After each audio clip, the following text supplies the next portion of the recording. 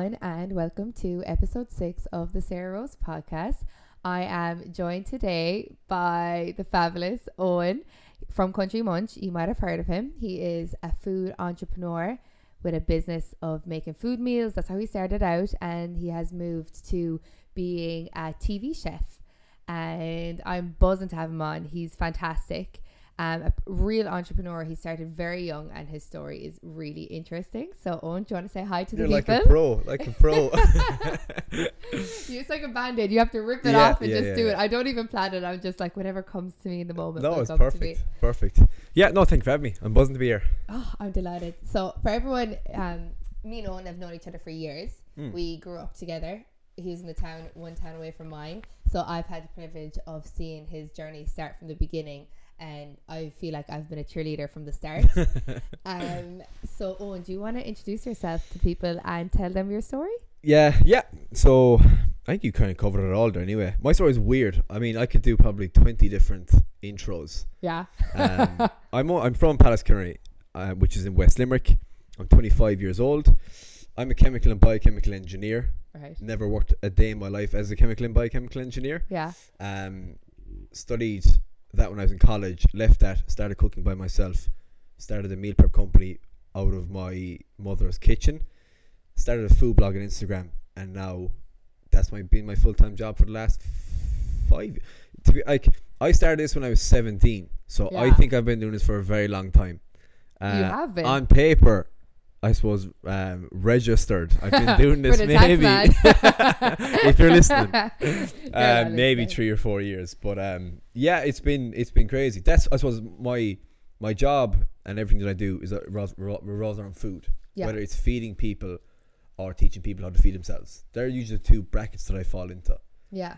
And it started with teaching people how to feed themselves, because that's why I was like posting recipes as a hobby. Yeah. And that wasn't I wasn't even the plan originally before that. Was this before Country Munch even was an idea? Yeah, way before it was an idea. How I assumed my life would plan out. Right. Was I would play pro rugby for the rest of my life. Right. So I that's why I didn't really care about going to college. Yeah. I was playing rugby in Garryowen at a decent level, and it was going pretty well. And I got offered a scholarship to Castletroy in 5th year to play senior cup. So the Ducks were... I didn't know that. Yeah, so everything was like the Ducks were lined up, and I was like, lovely, perfect. I was like, everything. Job done. Yeah, this is going to work out now. Like, yeah. I was like, I'll play senior cup. I go to whatever college. Surely the Academy of Munster will pick me up at some stage. Surely. And that was it. Like, and then the reason I went to UL was that my best friend, and still very good friend to this day, Owen McSweeney, was doing chemical engineering. Yeah. I wanted to go to college with him. We both looked at each other. We were both good at chemistry and maths. We're like, man, we'll go to UL. We'll do chemical engineering. Simple. We Googled a salary of a chemical engineer, and it's really high. It's probably the highest of the engineerings. Yeah. I was like, man, even better. I was like, we're going to be minted. We're going to be together in college. I goes, this is going to be unreal. Went to college, and then maybe after 3 days, I was like, oh, this was a huge mistake. Oh, geez, you knew early. I swear to God, I remember on the very first day, and it sounds ridiculous, and like there's so many stories from this, but John Mitchell, who is a MMA fighter, one of the best in Ireland, top ranked in Ireland. He's now over in Dubai fighting. He's very, very, like, I would rank him as one of the best. Okay. He was a chemical engineer with me. So we were in college together. We met each other on day one. We went to a lecture on the first day, and we looked at each other. I was like, this might not be for me. And he was like, I don't know either too, man. Stop. We both, neither of us, he actually dropped out. I didn't. I finished my degree. Right. He went full-time fighting. I went full-time cooking. And thankfully, touch wood, to this day, he's fighting to an incredibly high standard, and I'm cooking to a high standard. So, so it worked out well.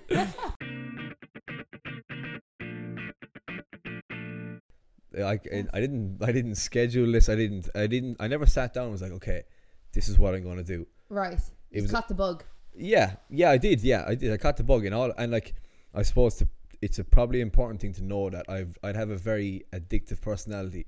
Okay. So when I get into something, then like that's my life. Like the gym was like that. That's why I competed in bodybuilding. I saw a bit of progress. Like, okay, like this is what I do now. Like, right, trained every day of the week, competed in bodybuilding, came second in Ireland in a teenage category. Yeah.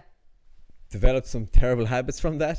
I was about to say bodybuilding is kind of a bit of a controversial. It's a dark industry, and I suppose I was nearly too young. I was blinded by it. Right. And I speak to a lot of younger lads doing it, and I advise them not to do it to a degree. Yeah. I really struggled with my relationship with food for a very long time after that. Yeah. Just because with that I became so obsessive of what I was eating. It's very hard to go back to being normal after that. I counted every calorie. Yeah. I used to bring packed meals. Like I gave up drink for that whole time, so I didn't drink for like 6 months. So if I was going on a night out, I'd only bring my meals in the car, and I'd leave and I'd have a meal and go back. I was a loser, like. I feel like girls can relate to what you're saying, because most girls never have a healthy relationship with food. So to be honest with you, they're going to be like, same. You know, it's an eating disorder, but it's probably, and it in a general term, it's disordered eating. Yeah. You know, yeah. I didn't have a healthy relationship, and I didn't for a very long time after that. Just because you go from that world of, and it's strange because it's such a clear payoff in that, you know, I restrict what I eat. I train twice a day. I look better in the mirror. Easy. Repeat. For me, that was like, this is simple. Yeah. Because I am disciplined. Right. And routined. You wouldn't be able to do it if you weren't. That's no, yeah, exactly. Yeah. So I was like, this is the easiest job in the world. All I do is restrict this, be disciplined, and every single day I look a little bit tighter. I had a fucking 8-pack at the time. Yeah. But it was after that then, when the show is over, and then it's like, okay, for the last 7 months I haven't really had a life. I haven't spent much time with my friends, so I've lost a lot of connection with people. Yeah. Not that I lost friends, but like I just wasn't present. I didn't go on nights out. You there now. Yeah. I was different, like, and you know, they'd be weird around me. Yeah. Because they can't go for food. I can't go for food with them. I couldn't go out for dinner. Yeah. You're not living your life. No, not You're at all. existing to I don't have regret an it, image. because I learned a lot about myself in that. Absolutely. You push yourself to an extreme. Yeah. You'll always learn a lot about yourself in those and I got circumstances. a big fucking trophy, which is nice. Right up on the mantelpiece. And I got loads of photos of me ripped to bits, and that's totally that I was using forever. Yeah. But yeah, it was after that then. I forgot you did that. Yeah. It was after that then. I transitioned, and the food thing stuck with people, because I thought the gym stuff would stick. That was my plan. Was like, okay, I'll be a PT. Right. I'll be a gym person, like, and that's what I'll do, a gym Instagram. Yeah. And then I'd like post a recipe, and that would like recipe would hit, and people like, oh, how'd you cook that, or what are the macros? I'm like, yeah, XYZ, but here's me squatting and here's me deadlift. And they're like, nah. And then it's like, no, what's it for lunch? I'm like, fuck, I this and this. Yeah. And that's how it started. I was like, okay, cool. So there's probably a niche here for food. I suppose at the time, it never just dawned on me that this could be a career. Mad. Ever, like. There was never a moment where I sat down. Well, I suppose when Country Munch got to that level, I kind of knew then. I was like, okay, there's probably something here. Like, you know, yeah. I'm busy. I'm up at 4:30, 5 before mum and dad get up. I cook all the meals, clean the kitchen. I would put them in the fridge or freezer. I'd go to college. I'd study all day, come home, deliver those meals, and then I'd do that maybe twice a week. And I loved that. We had very different lives. I know. That's it. Like, I was a loser in college. I never had my college life. Like. I did not do that in college. I often say that. Like, it's only in the last maybe 3 or 4 years I've gotten my college years back, because I missed all. I didn't go on J1. Yeah. We didn't do a 6-year holiday. I worked every summer, like, and even when I was in college, I worked an awful lot. First year I had fun, and in maybe the 3 later years, I was self-employed always. Well, your first year you were cutting and you were doing the bodybuilding, but that's actually a question I did want to ask you, because obviously, like, you know, you and your friends, but I'm J friends with like me and my friends, and like, I just always wondered, what was it like making big sacrifices at such a young, important age where freedom is valued so highly? Yeah. And in your opinion, was it worth it? Oh, absolutely. I mean, I put like hindsight's great to look back and say, of course it was worth it, because I get to do what I love to do now. At the time, was it very difficult to watch us off having a crack, and like you're at home up at 4, cooking meals, you know, you're like 21 but you might feel 31.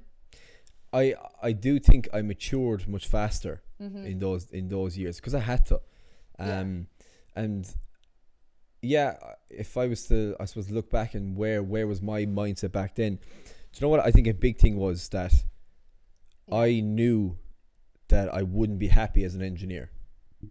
That lit a fire underneath you then. And I was like, okay, if I don't figure this out now, and it was when I got the idea that I could do the food stuff, and then I was like, okay, like I have a small opportunity here that I really enjoy the food stuff, and if I don't give that a go now, I could be stuck working as a chemical engineer in a factory with, miserable. Yeah.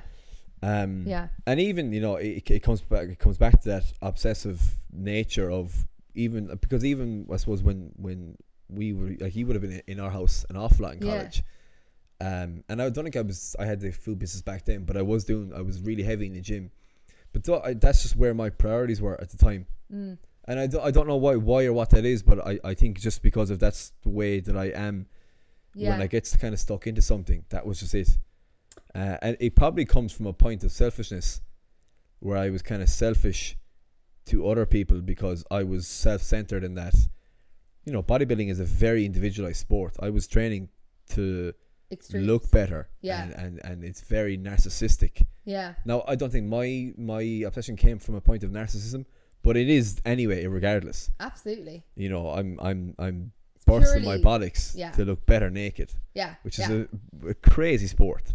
And do you know what the funny thing is? I always think about, I don't know, is it a man thing where they think that, oh, the more ripped I am, the more girls will think this is attractive? I'm like, girls don't really care. Like, tell me that when I was in fucking first year. Well, maybe girls would be like, no, I care. Like, I don't yeah. No, you're right. I've learned that in later years. Yeah. Where do you think your drive comes from? Because you do have quite an intense drive, and I mean intense in a positive way. In the fact, like you said, once you have a goal, you're kind of like a dog with a bone. Yeah. Where do you think that comes from? Did you always have it? I think sport's a big thing, and probably coming from a farming background, I always equate those two things. Always, farming in particular. Like my father is probably the hardest worker that I know. Right. So I grew up with that. Yeah. We're from a farm. Kennedy's a part-time farmer. We used to be dairy, so we used to milk cows morning and evening. Right. So he'd be up, milk the cows. We'd be there around with him. Not as a 4-year-old, I wasn't much help to him. But you grow up in that ecosystem, like, and we're all very given roles. And your mother too, because it's hard being the wife of a farmer. Absolutely, so, like, she deserves more praise than he does, because she raised 5 kids in all of this. Oh Jesus! And working herself, I'm sure. Yeah, so you're brought up in that ecosystem, in that world of. There is no laziness. My parents were fantastic. Like, they kind of, they made us work, and we always had summer jobs, and we weren't pampered, not in a bad way, like, but we earned what we had. I think that's admirable. Absolutely. When I have kids, I'm like 100% they're going to be doing something. Yeah. I told a story actually last weekend, and we were talking about, it was similar to this. It was like making your kids do stuff for themselves. Yeah, I was talking to another woman who has kids, and she was saying, like, they make their son go into the shop and get his own stuff, or go. I think she had a daughter too, and she made her daughter book her own NCT or something like that. Yeah. But I remember when I was starting rugby, first ever day, I actually started with All Crescent, and my mother dropped me in. I must have been maybe 8, 9, 10. Right. And she wouldn't bring me up to the coaches.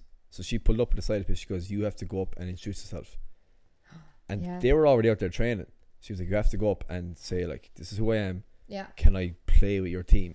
I remember I was crying. I cried in the car. I was like, man, please. I was like, please just come up with me. She's like, no. I was like, you have to yourself, like. And probably in hindsight, like, it might have been a case of, like, she didn't want the players seeing me and my mother walking up asking, can my son play with you? Yeah. I'd be like, go up there yourself now. Ask them, can you play? Blah, blah, blah. I remember I was sick to my stomach. Like, it's tough love, But it was the best thing she ever could have done. Too. Yeah. Because I went up and it was like, literally, a small fat little 8-year-old was like, can I play with your team? Like, yeah, go on, work away there. I never looked back after that then. Yeah. But that was, that's, again, that breeds that kind of style. Yeah, it does. My parents are like American. That's very much how I was raised as well. Like, do it yourself. Oh, well, do it yourself. Like, I was never handheld through.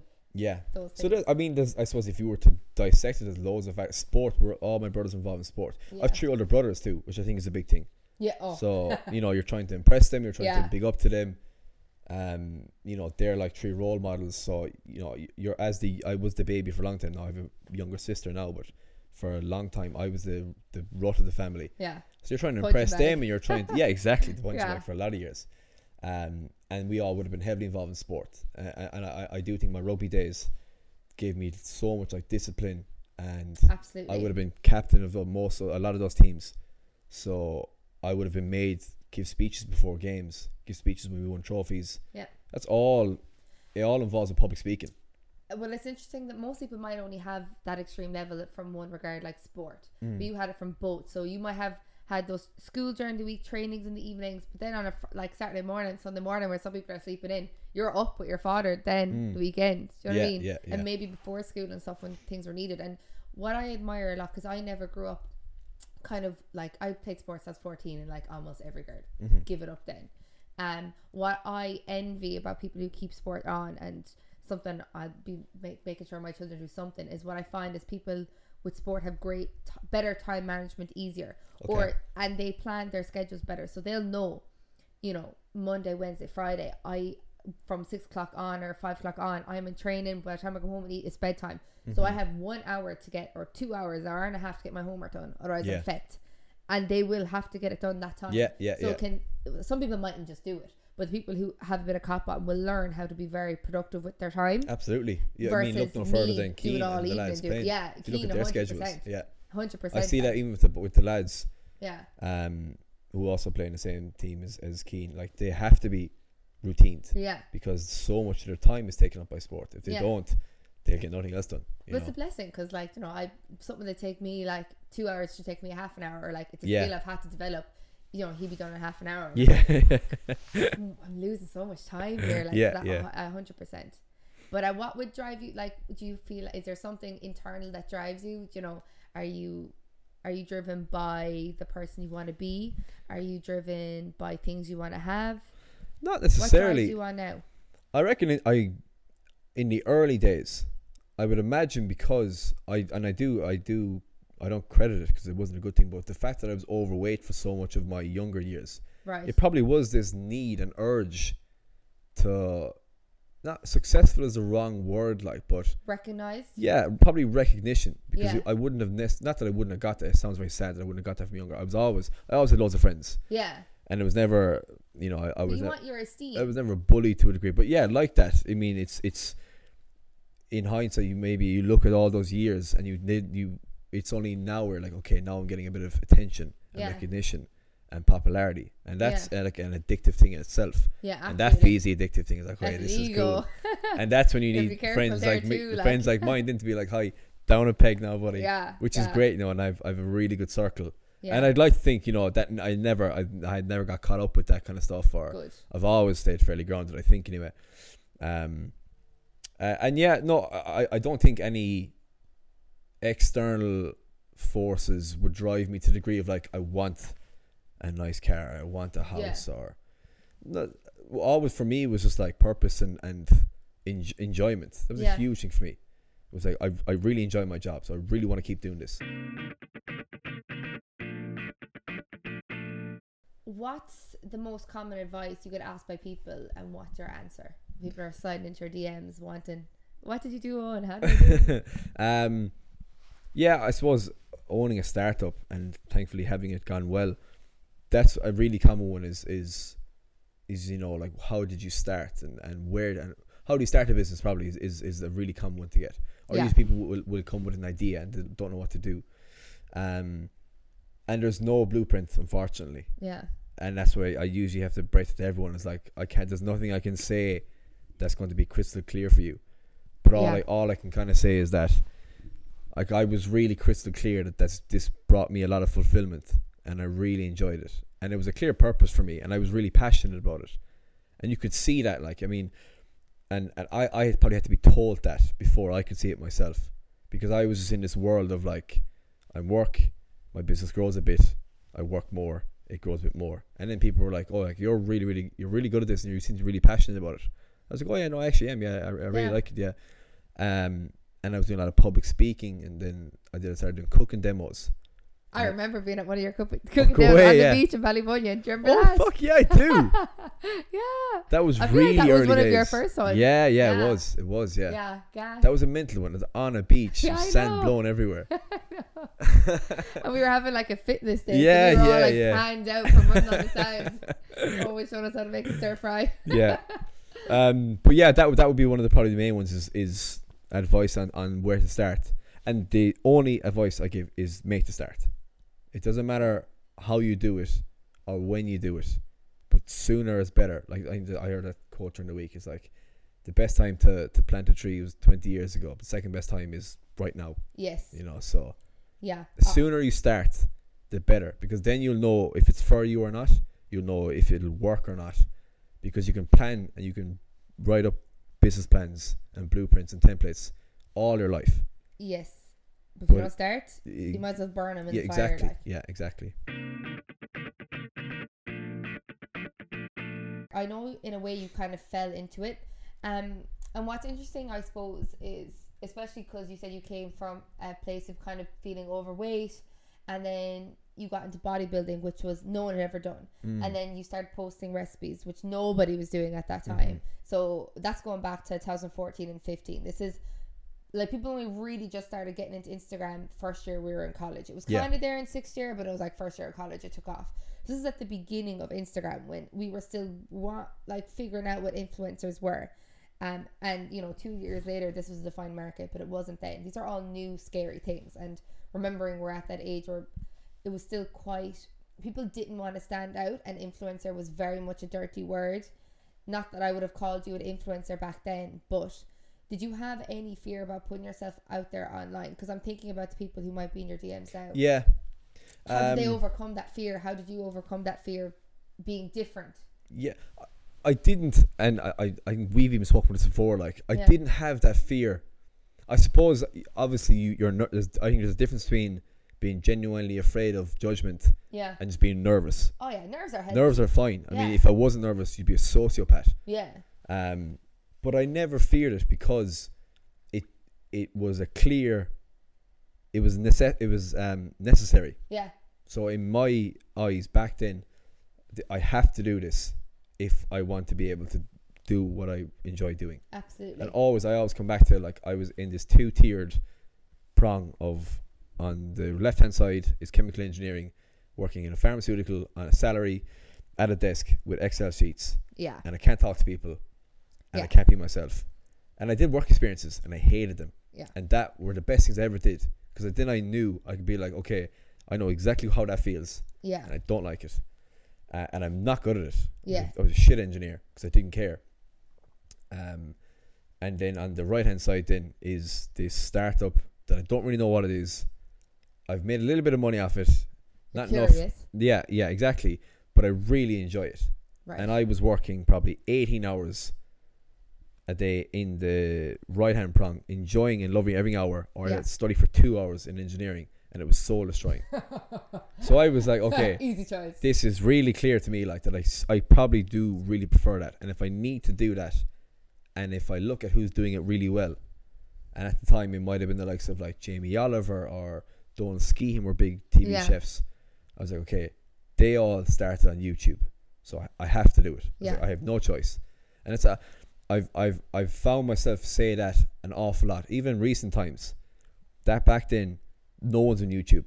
And I remember thinking, I'm going to have to do it at some stage. I'm not ready yet, but I know I'm going to have to do it. Absolutely. I remember with Instagram, I remember thinking to myself, I'm going to have to talk in my stories at some stage. Yeah. I wasn't ready at the time, but I eventually did. Yeah.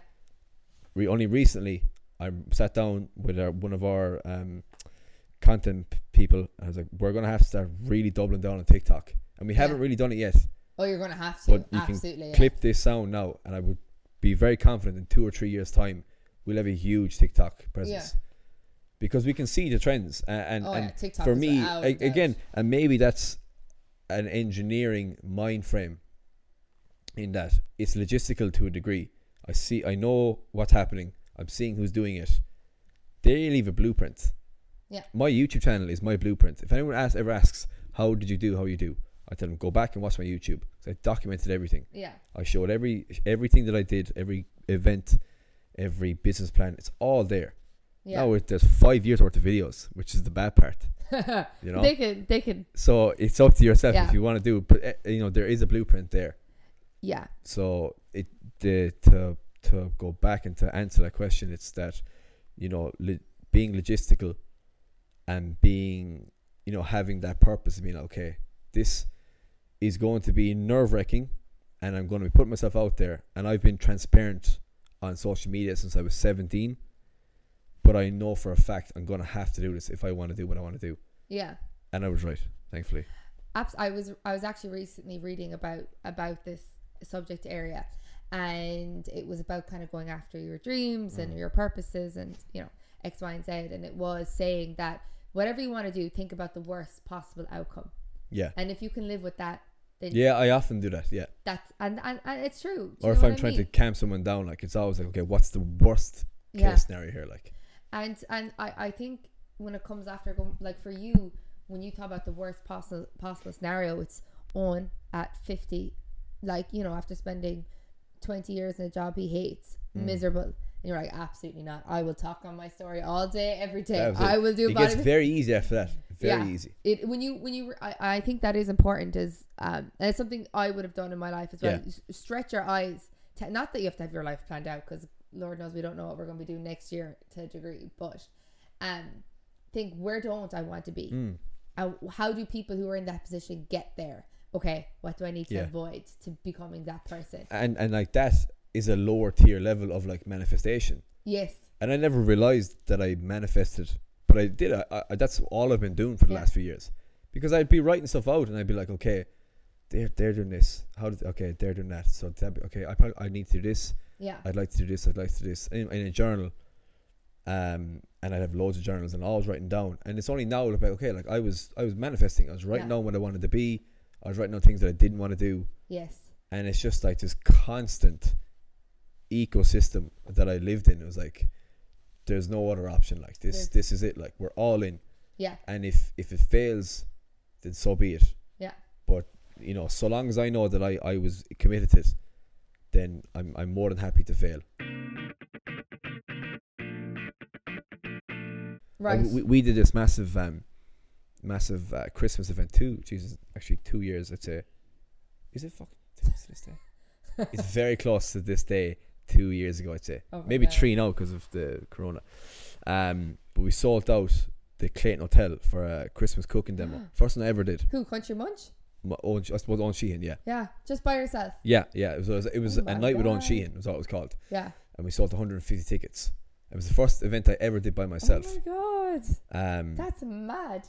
But it was only, and I think that went well because we had done demos before through like corporates or through companies. This is the first one I ever did. I was like, listen, this is my event. My name's on the banner. Yeah, I'm selling tickets. Blah blah blah. But it was only in doing the 100 other demos prior to that I knew that like people at the back won't be able to see me. So we need to have a TV at the back that streams my hands. Right. And I need to be able to walk. And when I'm cooking, I need to have my pan with me holding it so people can smell it at the back. There was so much detail in that. And it went really well. But it's because I have done 2 years of primarily free demos. I did probably about 100 free events. Yeah. And I just learned so much about my craft, what I was good at, what I was bad at, and then how to like give a good experience. What has been your biggest struggle and what has it taught you? There's been loads of struggles. I mean, it hasn't been all rosy and fucking like, rainbows. It's been a massive success. I love it. It's all been a struggle. Jesus, there's probably 2. In that, like, getting on well fairly quickly isn't always a really good thing. Like, because I built up a lot of steam very early on in college for a number of reasons. I was young. I was from West Limerick, in the fact that like not much is happening in around that world. True. So when there's a fella talking to his camera from Palace Henry selling food, people talk. Yeah. Good and bad. Yeah. And that brings publicity, that brings eyeballs, then you get more media attention, and then that goes to your business, and your business grows. Regardless, your business is going to grow with publicity. So I got off to a really good start straight away. Now Right. I worked my bollocks off, and I No did doubt about I it. did every event, I did every podcast, I did every interview. And I didn't get paid a cent for any of it. Yeah. If I got a sniff of work, I took it. Yeah. For years. But it went well, thankfully. And I was like 18, and then I was branded as this, young entrepreneur. I won awards. I represented our county at events as a young entrepreneur, loads of different things. So then I'm pedestaled as a successful young entrepreneur, which is wrong to a degree. It's a burden. It is and it isn't, because I wasn't this. People, I swear to God, I would meet people and be like, you must be a multimillionaire. I'm like, man, are you having a laugh? I'm 17. I was like, man, I don't have 2 pennies to scratch my name. Yeah. But because they hear me on radio, or they see this image, he owns a business, he must be minted. Yeah. So you're putting a pedestal like that, and there's this assumption then, and then I nearly have to live up to that then to a certain degree. Yeah. Online, and I'm not. I was lucky in degree, but I know a lot of people fall into that bracket where they become that person. An then, inflated shadow. Yeah, and you see it. Listen, you see it on Instagram every single day of bloggers or influencers or people. A lot of them are broke. You have to be majority of them. Business behind your page in order to make money. And that's what I never liked. I never liked this mirage of. It is a little bit of a mirage of Instagram. Yeah. And I like to think that it's been transparent to a degree. But there was a point in, granted, where I was kind of chasing this, and we're getting work and we're getting contracts and I'm getting big deals. Yeah. And I'm like, this is great. Like, I was like, I'm not even having to do much marketing here. People are coming to me now because they think that I'm this young buck entrepreneur, which I was to a degree. I had a business, all good. Wasn't massively financially profitable for a very long time. Which is a tough industry anyway. Absolutely. Margins are very tight anyway, regardless. Yeah. We were breaking even and I was able to survive. That was enough. Yeah, absolutely. That's all I cared about.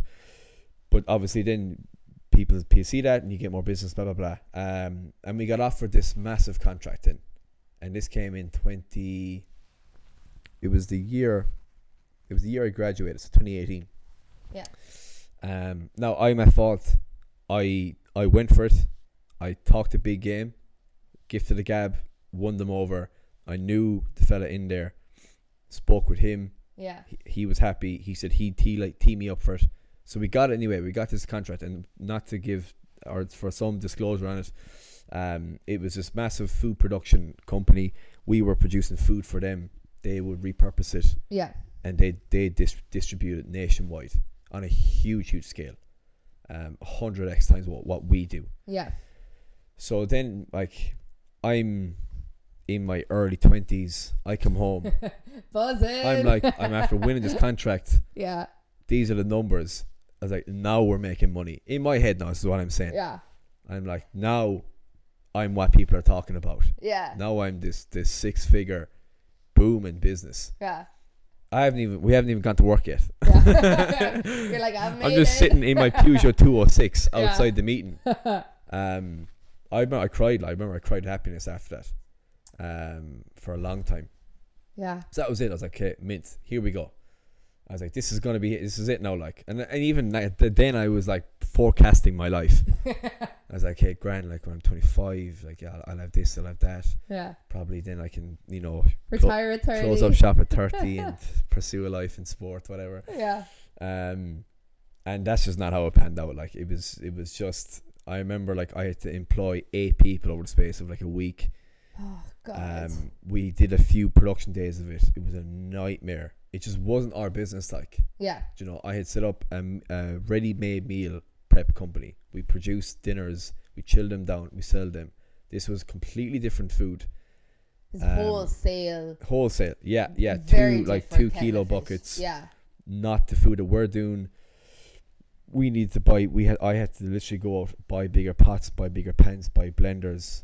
We had to buy like buckets. Oh, it was just madness. Like, if anyone could have seen, and then like, there's a level of embarrassment on my level then, because I've won this contract, so I need to show face here.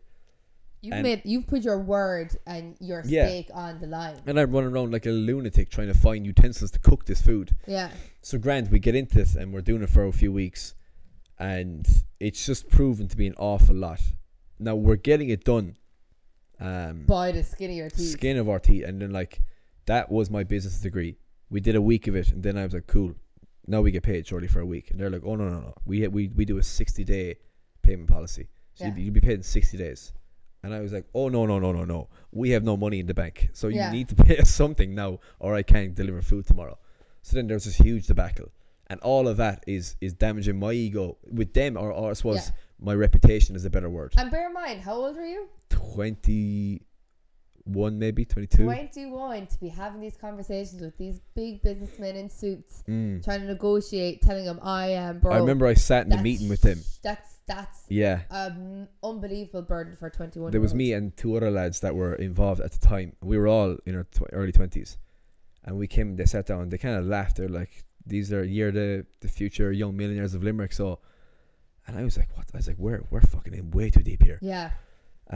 Start sweating there. I was like, "Oh dear God!" No. Like, I'm in this suit that doesn't even fit me. Yeah. I borrowed my father's tie. Yeah. And anyway, back to we're doing the production. It's not really working. It's working, but it's because I'm having to do all of the hours. Like so. Yeah. And God bless the lads that I got in to do those that worked with me for that period of months. We have a shift started like 7 to 2, 4 lads. Was this during summer? No, it was during, or was it? It might have been. I was like, oh my God, you're poor college. I was like, how did you cope? It must have been. Maybe it was. I'm not too sure. Okay. No, it was around exam time anyway. It was during college. It was during college because some of the lads I remember were in college too. So we were kind of juggling around college shift hours too. And I was in college. Yeah. So 7 to 2 would be the first shift. Then they'd go home, and then another shift would come in from 2 to I think 6 or 7, maybe 8. So we get maybe 70% of the work done. Yeah. And then there'd be 30% left to do. Everyone has to go home now, which is weird for me because I've never had working hours self-employed. Yeah. I work until the job is done. Yeah. Some days that's 2 hours worth of work. Yeah. They're great days. Other days it's 16 hours. Yeah. And you take the good with the bad and that kind of stuff. Yeah. And those days it was the bad. Yeah. 8 o'clock came, everyone goes home. I still have probably 5 hours work left to do. Yeah.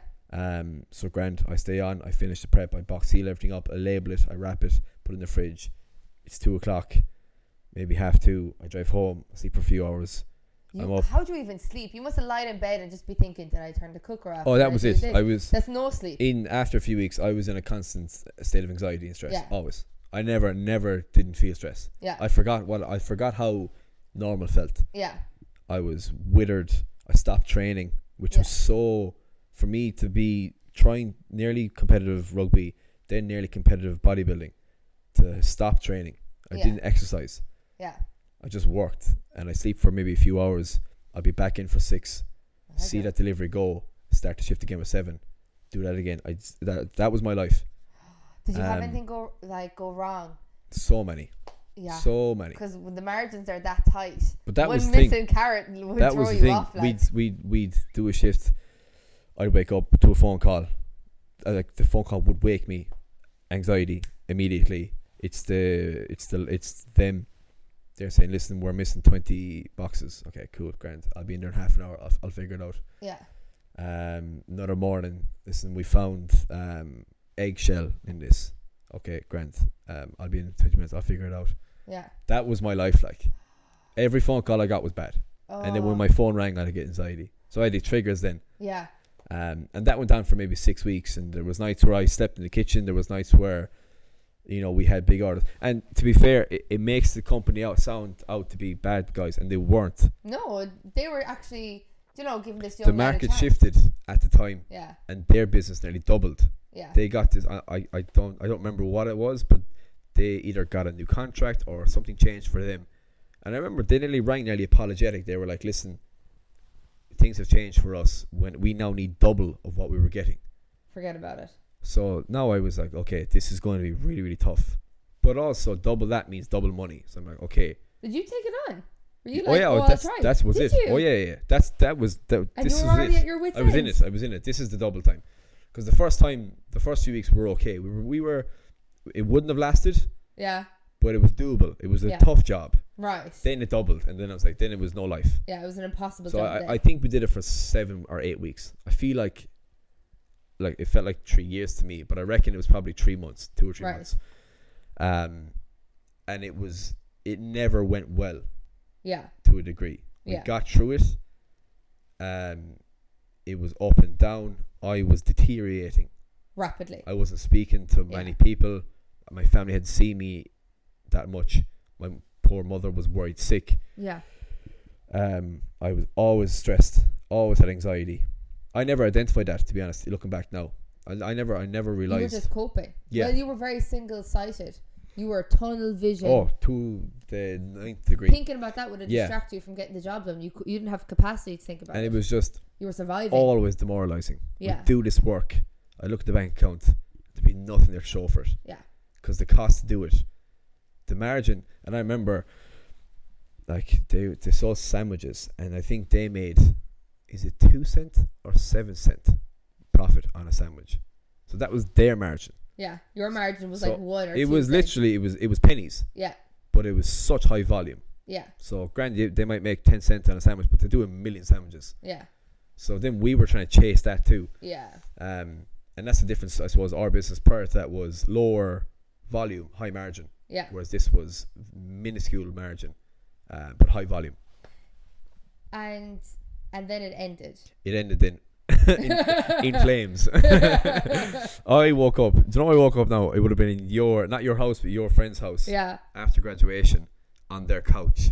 Yeah. And it was the one night I took off, and I was forced to take it off. They're like, you're graduating from college. Yeah. You've done 4 years. You've built this business.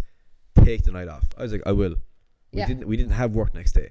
I was like, perfect. We went out that night. We went back to Milford. I woke up on a sofa. I woke up to a phone call. I was like, okay, interesting. It's like, listen, things coming up. We need a delivery today. I was like, no, can't do, man. I was like, I was hungover now as well. Like. Yeah. And they were like, listen, we need it. No questions. I was like, cool, I'll figure it out. That was my thing for years. Like, I'll figure it out. I still listen to this day. Yeah. If I'm in crisis, like, oh yeah, I'll figure it out. No worry. And then I go cry in my car for a while. So I left. I remember I ran out of that house. Yeah. Got in the car. Rang the lads like, listen, meet me in the kitchen. And they're like, no, like, you're not working today. I was like, no, stop now, meet me in the kitchen. So I was there first, and I broke down crying. I'm by myself now. Oh God. And I didn't know why. That was the funniest thing. Like, I was just tears, and I was so exhausted. That's what it was. Yeah. And probably the drinking the night before exacerbated that. Absolutely. Had you raw. Yeah. So I was exhausted. I was bawling, crying. And the boys came in like, Jesus Christ, what's going on? Yeah. I was like, I'm not too sure. I was like, I don't know. I was like, just forget what's going on here. Yeah, I was having an emotional breakdown. And I was a 20 hour maybe emotional breakdown. I cried for 20 hours. Oh my God. To a degree, like I was upset for 20 hours. I don't know if I have enough water in my eyes to do that, but that day, it wasn't coming from your eyes, it was coming from like your soul. Was everywhere. it was pent up for 6 months. But we still did it that day. We did the shopping. I got the stock. We came back. I cooked all day. Still cried all day. And people were coming in. It was like tears were dropping. I could hear the lads like, is he all right? He's like, yeah, don't talk to him. Oh, God, and I was like, just keep working. Yeah. And then after that, then we did that, and then I went into I got a call, I think maybe 2 days later from that company being like, listen, another issue's come up. I was like, okay. I think it was enough's enough. Yeah. I go, listen, I need to come in and see. I remember I came in, and it was my friend in there, like, he was the fellow who got me the job. And I remember he came to me and goes, listen, like, I was like, I know this is tough on you. Like, he was like, let me help you. Yeah. And I was like, listen, no, I can't do this. Like, I was like, I'm going to be hospitalized soon. Right. I'd lost all muscle mass. I looked like a skeleton. Like, yeah, that was it. Yeah. All my work was for nothing. I was like disheveled. I was stressed. I was riddled with anxiety. I was having panic attacks. Yeah. I said this to him. I was like, listen, I was like, fair play to you for saying that to him. Like, yeah, I had to. And I remember, and it was like, it's a low point now, like, but I remember sitting on the tables in the kitchen, and it must have been like 2:30 at night. And it was me and the 2 other lads. And I remember saying, like, I'm in too deep. Like, I can't get out of this. Yeah. And they were like, man, like, relax. Like, it's not that bad. Like, I remember that was my mindset for so long. Yeah. I was like, I'm in too deep. Like, I owe so much money to producers. We're owed money here. I owe money to these people. I need to pay all my staff. Yeah. I've committed to this. My brand is on the line. My reputation's on the line. Yeah. In my eyes, like, this was it. Yeah. And I was like, I can't fuck this up. Like, yeah. Now in hindsight, like, if I was to have that conversation with someone, like, I'd be like, man, relax. Like, next week people are going to forget about this. Yeah, but you have to go through that yourself. Yeah. You're ambitious, Yeah. That every mistake you made seared another like cross on your heart. You know, kind of a way. But that was it. I at that young age too, like, and I suppose having worked like a dog for 4 years to build it, and seeing it fall. I was watching my business. Yeah. Go burn. like yeah. And it would have gone. I to this day, like, if I didn't pull out of that would have ended it. And that was it. We went in. We exited. There was an exit strategy. The quantities decreased every week for maybe 4 weeks. Were they understanding? They were. Okay. I think they had to be. Yeah. Because there was no excuse. Like, I was like, I can't do this. I'm having panic attacks every day, and I'm going to be in hospital pretty soon. They did switch it up on you. So yeah. I know they were lovely, and they were. I mean, it was my fault. I didn't tell them. Whenever they called, it was the Eoin Sheehan show. Yeah. I was like, all is good. We'll sort that out. The day he rang me after graduation, he was like, we need it. I goes, yeah, cool. I'll sort that. No worries. Yeah. I'll figure it out. That's a lesson you have to learn the hard way. Yeah. I couldn't say no. Honest. I couldn't say no back then. Yeah. But sure, it'd be very hard. You don't want to let anyone down. You're not mature. Yeah. You're not mature enough to realize the word no, and in a way you're anxious. Desperate is might be the wrong word. But you're like, I don't want to let anyone down. You kind of are in that school mindset of, I'm going to get an A, I'm going to impress you. Yeah. You know, do you know what I mean? That's what it was. Yeah. It feeds into that. So we got out of that, but like, that damaged my ego and confidence so much. Yeah. After that, I remember being in the kitchen, and we were back onto my one chef, my one true, my love, ride or die. Muffy, my first chef, is still our chef. And I remember we came in, and he was like, do you know, have we worked today? I was like, I'm not sure, man, to be honest. Like, I was like, that contract's gone. Yeah. So now we're going back to the ready-made meals. Yeah. And I was like, there's no orders today. And I was like, just, okay, come show up tomorrow and we'll see. Yeah. And we did, and we got a few. We did a bit of cooking, and next week, I switched back to that marketing, and we got a few more meals in, and we just, like, brick by brick built that back up again. But I remember looking at him. I remember looking in his eyes. I was like, I don't know if I have work for you. Right. And in my head, I was like, there's a good chance I'm going to let this fella go in a few days' time, because there mightn't be a business here. Yeah. And then, thanks be to God, we got back to our feet again. Yeah. But it took me a long time to. The blessing in that business decision is that your personal contract with that company had no effect on your brand of Country Munch, because that was separate. Yeah. And also that contract was internal, whereas Country Munch is an external business. Do you understand? Yeah. So thank God that people were like, oh yeah, geez, oh yeah, I'll just get on to him. Of course, yeah. I mean? It didn't affect that directly. It would have indirectly affected it, because we couldn't fulfill orders. Oh yeah, of course. You know, so we let a lot of customers down. Yeah. So then it was for me to go back and knock on doors, being like, listen, I'm back. I'm really sorry. Yeah. I fucked up there a while ago. Yeah. But it's all good. Yeah. And I had to do that. I had to text people and be like, listen, I was in a really bad place. We took on something we shouldn't have taken on. I nearly lost the business, but we're back now, and it's all we're doing.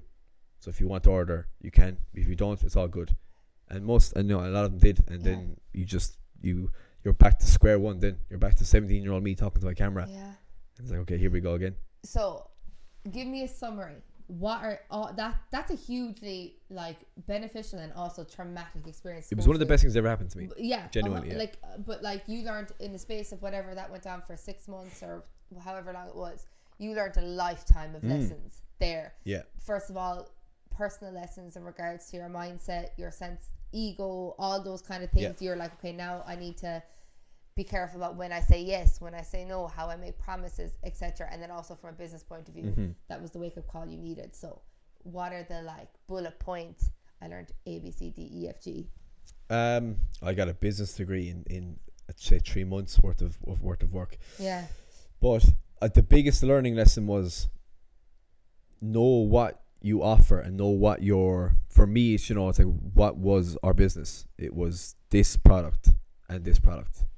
and focus on that and be the best at that, and not chase the shiny object over here. Yes. That could have brought in money, and again, businesses have to pivot at stages.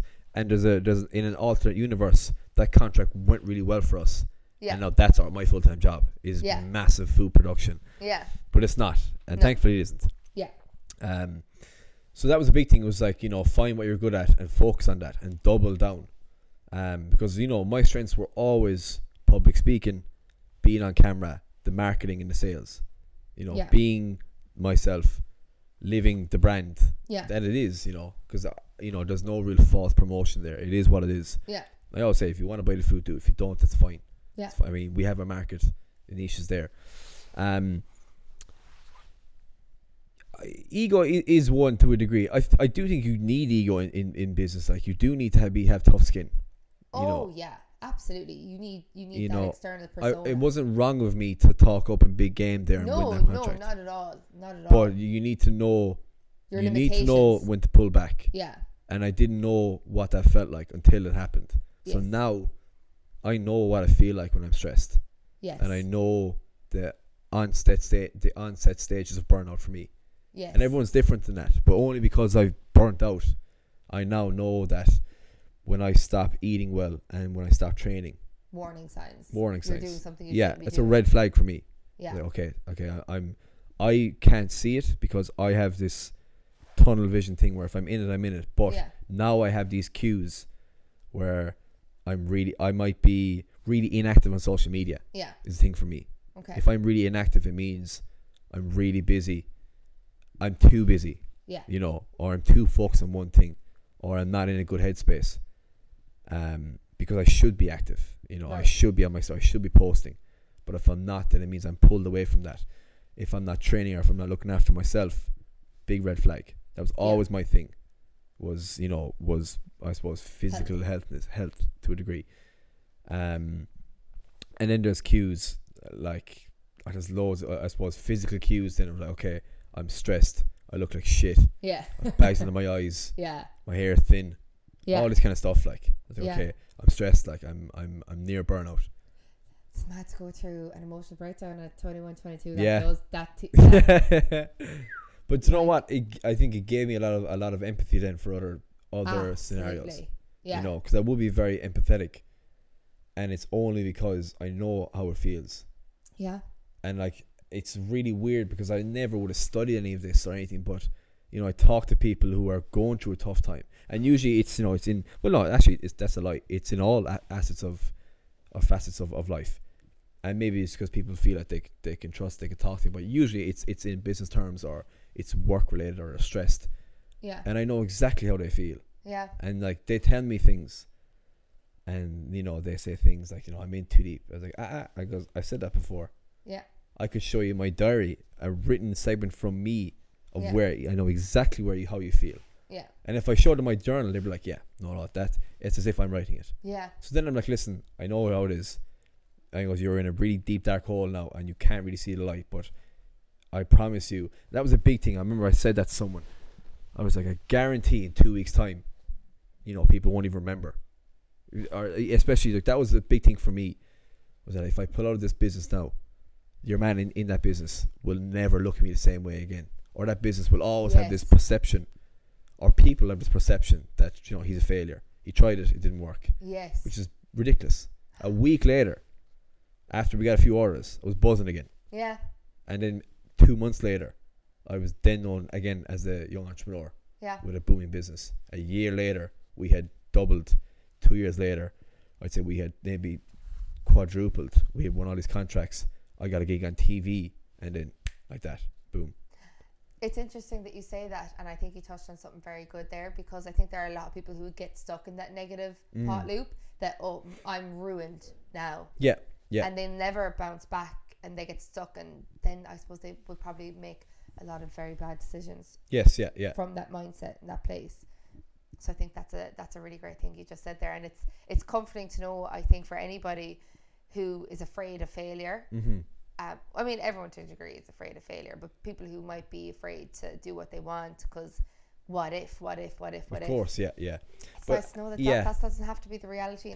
And it's easy to talk about it, but you know, and I would imagine if someone taught me this when I was going through that, I would have told them to fuck off. Yeah, I'm like, excuse me. And I'd nearly expect that, like, you know. Yeah. But you just have to go through it, like, and it's just, you just have to remember that it could be worse, like. Yeah. It absolutely could be worse. I always say that, like, if it all left me tomorrow, if I lost the business, if I lost the TV stuff, if I lost all the brand gigs, if my Instagram was deleted, if social media ended tomorrow, like, so be it. I would still be confident that I'd figure it out in a different space. Make the flyers, hand them out. It could be worse, like, yeah, absolutely, it could be worse. For people who want to follow your footsteps, or I suppose anybody who wants to start a business, what's the worst mistake they could make, and what should they be making a habit of? The worst mistake you could make would be to, I suppose, fall at the first hurdle and give up too soon. It's, you know, which I think is in and of itself is often a true tell of whether you're cut out for this. Yeah. Because if I was to stop at the first hurdle, it would have been probably 2 months into starting a business when I was 17 years old, like, being told no, or trying to go to a demo. A very good example.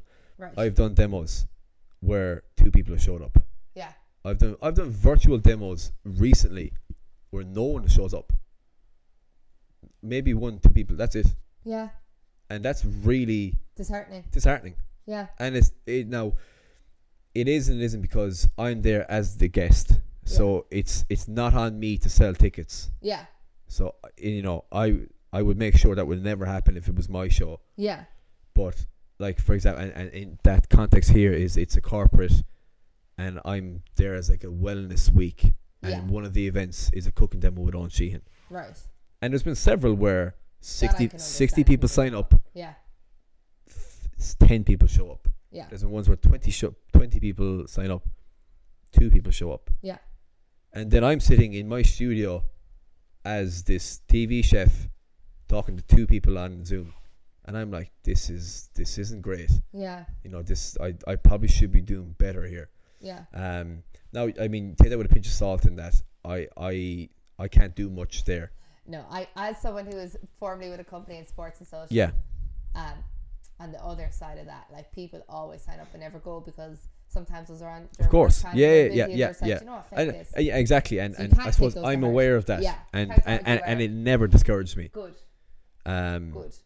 Because I get paid regardless. You know, unfortunately for those people, I'm there as a fee. Yeah. So I'm cooking whether you come or not. And a lot of it is students, and you try and tell students to come to a demo on a Thursday night. No. And I often say this to, like, I work with loads of colleges, and they're like, okay, we'll book you for 8 o'clock on Thursday. Not a whole. I'm like, no. Yeah. I goes, like, 8 o'clock, they'll be in the stables. Yeah, absolutely. They'll be gone. I was like, bad idea. Even during work in our wellness, we got Jerry Hussey. Do you know Jerry Hussey? Yeah. Huge figure. Out of the thousands upon thousands in PwC, maybe, like, you know, 80 or 100 yeah. And he's massive. Yeah. That's just one example of there is loads of discouraging moments, no matter how big or small you are. Yeah. And I've been really lucky. The fact that I work with the Virgin Media and the 6 o'clock show, I meet, like, loads of celebrities. Yeah. They're on the show. I'm the chef on the show, so I meet them throughout the show, and I hear stories from them, from these, you know, big names, big names now.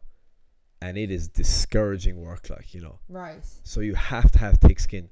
Right. And you have to be like, you know, this is part and parcel of the job. Yeah. And to answer your question, I don't mean to keep meandering from these questions. No. Is that, you know, if you can't stick that, you know, that's a huge part of it. Yeah. It's a huge, you have to be able to just take it on the chin, go to bed, and then wake up tomorrow morning and go at it again. Yeah. And that happened with me when, like, we might have a week in Country Munch where no one buys food. Yeah. Okay, no orders this week. That's really bad. And instead of being like, I'm not doing this anymore, it's like, okay, why didn't we get any orders? Yeah. I was too busy doing X, Y, Z. We did no marketing. Oh, it's okay. This week we'll change that. We'll do some Instagram marketing. We'll do some Facebook ads. Blah blah blah. Next week, then orders come in. Yeah. So okay, phew, thank God. Yeah. If I had done that and 3 months went by and no one ordered, then I might be like, maybe this isn't working. Right. But then again, Joe Wicks, remember he for weeks or months, Joe the fella, Joe. I know it, yeah. I remember he told the story of him going to the park and wheeling all his workout equipment and not one person showing, and every single week or whatever it was, however many times a week it was, and he did that for so long and nobody showed. Yeah. I'm telling you, the first year of my demos, I didn't get paid, and it was like skeleton crews of people. It depends on the events, it does depend on the events. It's a blessing you did it as young as you were, because it's much harder. Say we're 25, 26 now. Much harder getting through that slog at this age than it is at 17. Absolutely. So that goes back to our earlier advice. Start it now, start it soon. Yeah. You know what I mean? Plus, like, there's never, like, it's as good, this is the best it's ever been. Yeah. In terms of, like, social media and opportunity. Yes. There's so much opportunity there. I'd love to be a young entrepreneur now, starting something. You're still a young entrepreneur. You're 25, Owen. But I'd love to go back and be 18 and ambitious and try and find a business. Yeah. Because with the likes of Instagram and TikTok and the barrier is so low. YouTube, like, and that's like the first rule of thumb I have for people is like, where do I start? Start an Instagram page. It's free. All of these mediums are free to use. Yeah. It's ridiculous. Like, you can create content for free. All it costs is your time. Yeah. And if you're not willing to give your time, then it's not for you. Yeah. Or that's not what you should be doing. Because as soon as you find what you love to do, time won't be an issue. No. And that's a really, really important part of, and it goes back to my college days. I never counted the hours I was working. And it was only until someone said to me, he's like, you should probably track your hours just so you know.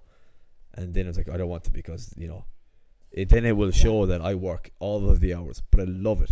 Yeah, you're in flow state. Yeah, yes, exactly, and that's how you know. Biggest green flag. Yeah, exactly. Yeah, so you know you're doing something right when time is flying and it's fun. What do you think is the most important attitude to have for success, or what makes you successful? I know we've touched on your work ethic, but what are the important attitudes? We've touched on them, but let's summarize them. Attitude is everything.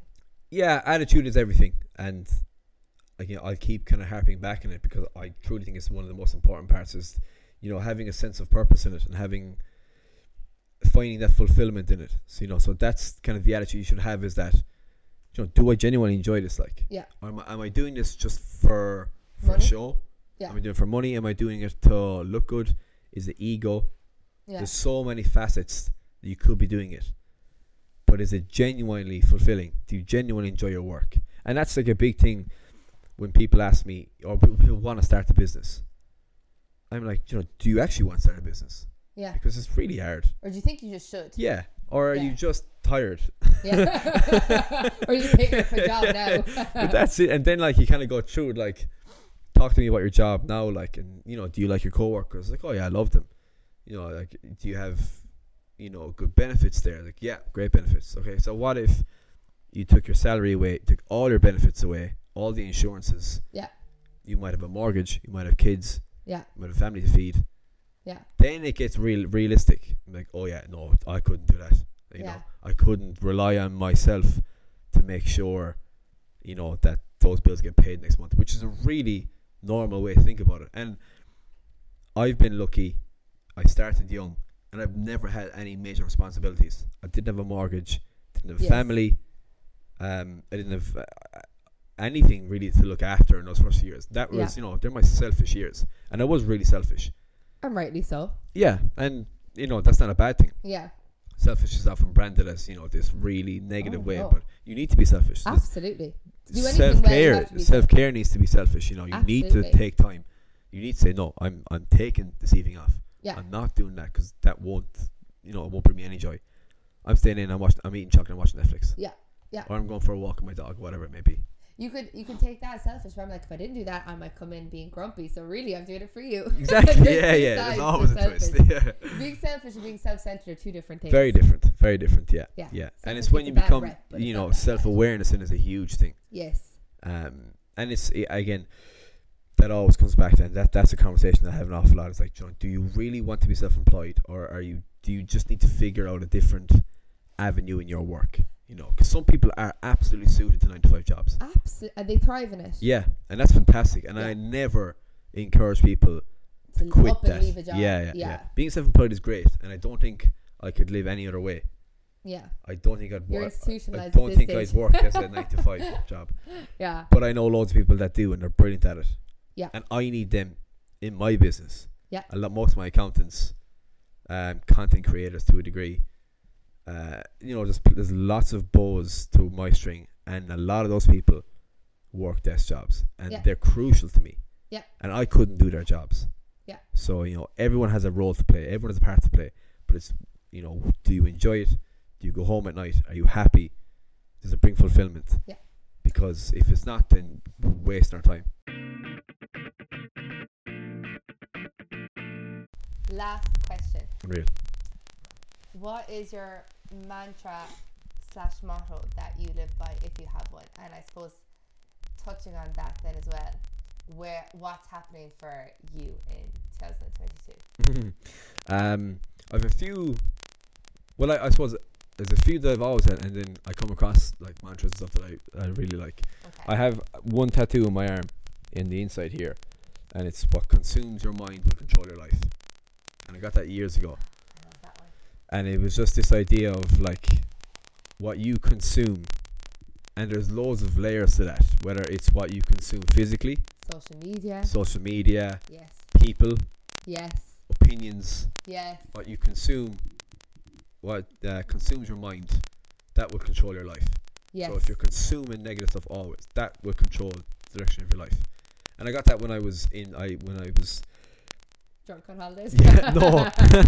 When I was in college, and it was because at the time, like, I just had this consumption of, you know, it was positive stuff, but it was like real like routine and discipline and purpose. Yes. And that was, you know, controlling my life. Yeah. As opposed to the really common route when someone goes to college is drinking and alcohol, and that consumes you, or negativity to a degree. Yeah. That controls your life. Yeah. So I remember I don't know where I heard it, but it always stuck with me, and I loved it because I suppose for me it reflected me physically. What you consume, bad food, that would control your life, and it controlled my life for a long time. Yeah. You know, overeating and or the opposite, eating healthier. Yeah. That controlled my life, and it got much better. Yeah. When I was, you know, this self encouragement, this positivity, when that consumes you, that controls your life. It's way better. Yeah. So that was it. Always it. It's funny you say that, because like a variation of that quote, it's been at the forefront of my mind at the moment. It's being I'm selective with what I consume anyways, but very much redirecting my world and rebuilding my world.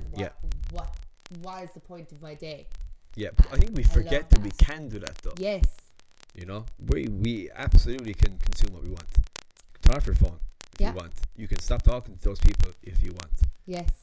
But people forget that, you know, and people just get caught up in these systems and routines, and that's what they only know. Yeah. They just snowball down the hill. Yeah. Picking up more and more snow as they go, and and the second one then is live a little. I love that. Live a little. Yeah. And I've needed that, because, and I've gotten much better at living in the last few years, but before, like, it was just like job, purpose, get better, improve, sleep, more clout, more business, more money, everything. Yeah. And there wasn't much living done. Whereas in the past few years, I've been really, really good to pull away from that and live a little. Go off on holidays. Yeah. Go out with the lads. Go in. Don't tell people when I'm gone. All that kind of stuff. I love it. Yeah. And that's the balance you need in life to have a happy life. Yeah. But it all plays its part. I wouldn't be able to do this now if I didn't do what I did a while ago, you know? Yeah. I'm lucky I'm at a point now where I can live a little. Yeah, you're probably someone who needed that extra security room to create the space for living. Yeah, very much so, yeah. Planned, structured, logical, built in, living a little. Organised chaos. It's not reckless. Right, I'm going on holidays tomorrow, bye. Yeah. But yeah, that's nice, it's important. Mm-hmm. I think that's a lovely note to polish off our chat on. So Owen, I just want to thank you so much for giving me a huge amount of time. I will not tell anyone how long we've been recording for. I don't know how long the podcast will be, but all I'll say is I have a lot of content here. But yeah, thanks a million. Not a bother. Everyone, thank you for listening, and I will talk to you next week. Bye.